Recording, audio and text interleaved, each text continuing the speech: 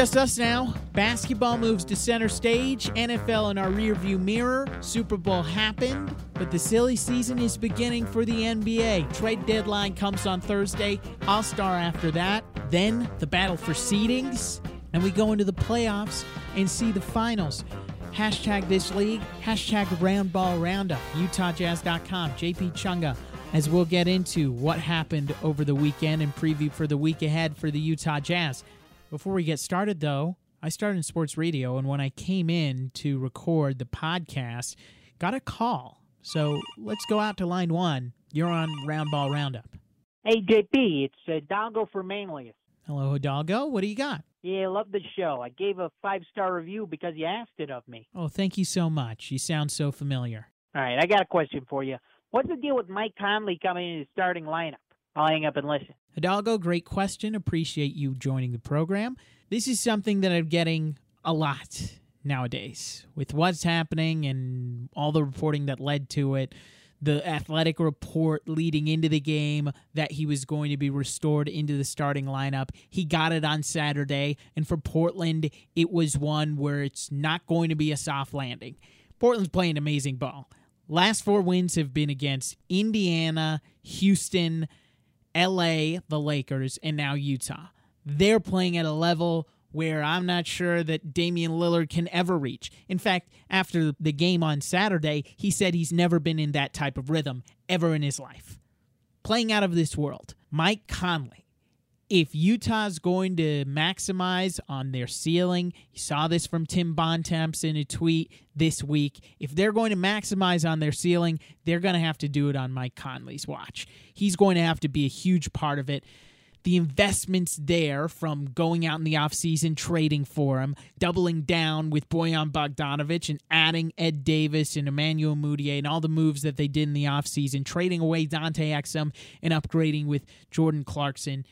There are moves for this team that's built over the next couple of years to go out and go for it. And for Utah to be at that top level, which at the beginning of this year, it was projected that this team would be battling for the number 1 seed. Justin Termini of SiriusXM Radio picked this team to go to the finals. Well, it needs to be involving Mike Conley. And we ask this of every single guest that comes on Roundball Roundup. How are you viewing that Mike Conley acquisition, and how can he get back into this team? The huge deal. Is he helping? How is he helping? How can he help more? Things didn't start off great, and there are a variety of factors. You have to consider the human element of moving, being in a different place for your first time after so many years in Memphis, playing with different types of players, and Quinn Snyder, Coach Q, getting adjusted to his new players, understanding which lineups to play. There's an unreal amount of pressure on the players, but there's also pressure on the head coach, finding the right combinations to throw out there. So as Utah continues to try and find the right mix, this is going to be the starting lineup. Conley, Mitchell, Bojan, Joe, Rudy. Clean the Glass has that group, plus 8.6 in the point differential. 121 offensive rating, 113 defensive rating. The offense since Jordan Clarkson has been added, has been one of the top 5 in the entire league. Defense has been middling. In fact, let's do it. Since December 26, Utah's number 1 offense, number 14 defensively. Now, if that's the biggest problem for this team, and if we look back on the preseason, what were we talking about? We were discussing how Quinn Snyder has the respect from everybody in the league, that he's an elite defensive coach. Well, those are fixable problems. And when you have a defensive player of the year in Rudy Gobert, build an entire defensive scheme around him, well, again, fixable problems. Utah needs to fix them, and there's no guarantee that that's going to be a given, but there's trust built up in what all these guys have done together to get things on the right plane. Conley last year was averaging a career high in points, 21. He was shooting near a career best on his floater, 48% from 2-point range. His career best was 49. Marksman from 3, 36%. Just through 29 games, 12 points, 34% from 3. Listen to Mike as he reviews his 22-point performance. Well, I'm happy to be back, just out there, playing my role. I feel like I'm in a good place, and I've been in a good place for a while now, just waiting for the opportunity again. So I just feel like it's going to get better. I think the chemistry will get better with our team, and the more we just play together, the more we just get time to practice and try to get these wins. Unlocking Mike Conley is going to be the thing to follow for the rest of the year. Let's get into the Jazz, Bill Simmons, Apex Mountain. Mind you, that stretch was a lot of fun watching the way that they were playing, and they didn't have Mike Conley playing at his maximum. They didn't even have Mike Conley playing out there for a variety of those games. Royce O'Neal will have to find out how he plays in a secondary role, because that's the defensive stopper. He's the guy that has been put on every single best player on the other team. When you need a solution for LeBron, when you have the matchup against Kawhi, against Damian Lillard, it's Royce O'Neal that's usually going to be the guy that Quinn Snyder employs. Now that he's not starting, how are they going to work defensively? What's the scheme going to be? Saturday, it appeared that they threw a lot at Damian Lillard, different looks. None of it worked because nothing's working against Damian right now. And he went off for 51 points. From Kevin Pelton's report in ESPN, according to Elias Sports Bureau, Lillard is the first player in NBA history to average better than 45 points and 10 assists over the 6-game span. 6 games, he's been unreal, and it hasn't just been that he's gunning. It's that he's shooting 47% or so from 3. He's playmaking with all those assists. Half of the assists that he had on Saturday went to Hassan Whiteside in that 51-12 game. Since January 17th, every ticking moment has been Lillard time. Utah led by 13 in that first half. After 2 quarters, though, they trailed by 10 because Dame went for 23. We'll see how the chess match goes when Portland comes to the Viv on Friday. National audience, too, with ESPN. Looking beyond the Portland star, Utah star Donovan Mitchell responded after being held to single digits by Torrey Craig.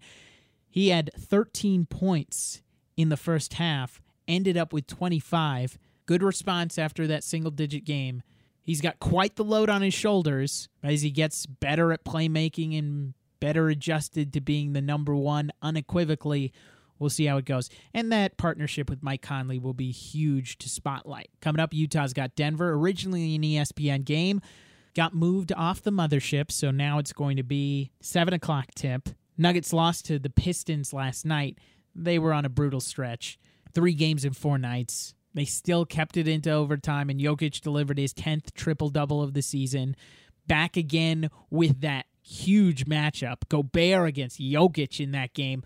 I'm looking forward to the rematch because Spiro Ditas of TNT, he joined us on the last podcast, got me juiced for this type of battle. You can always catch our interviews. They're archived. Roundball Roundup's the place to go. It reminds me of that Towns-Gobert matchup.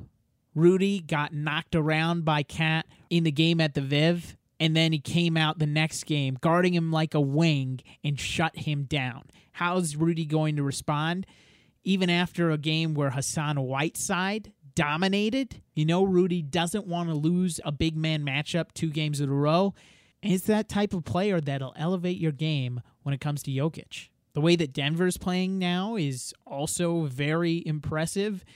Consider this during the month of January, 2nd day of back-to-backs.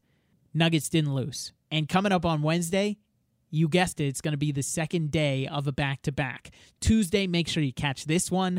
Denver against Portland. This one's in the Pepsi Center, and we'll see who's available for the Nuggets. That team's a MASH unit. They were down 3 starters during that month.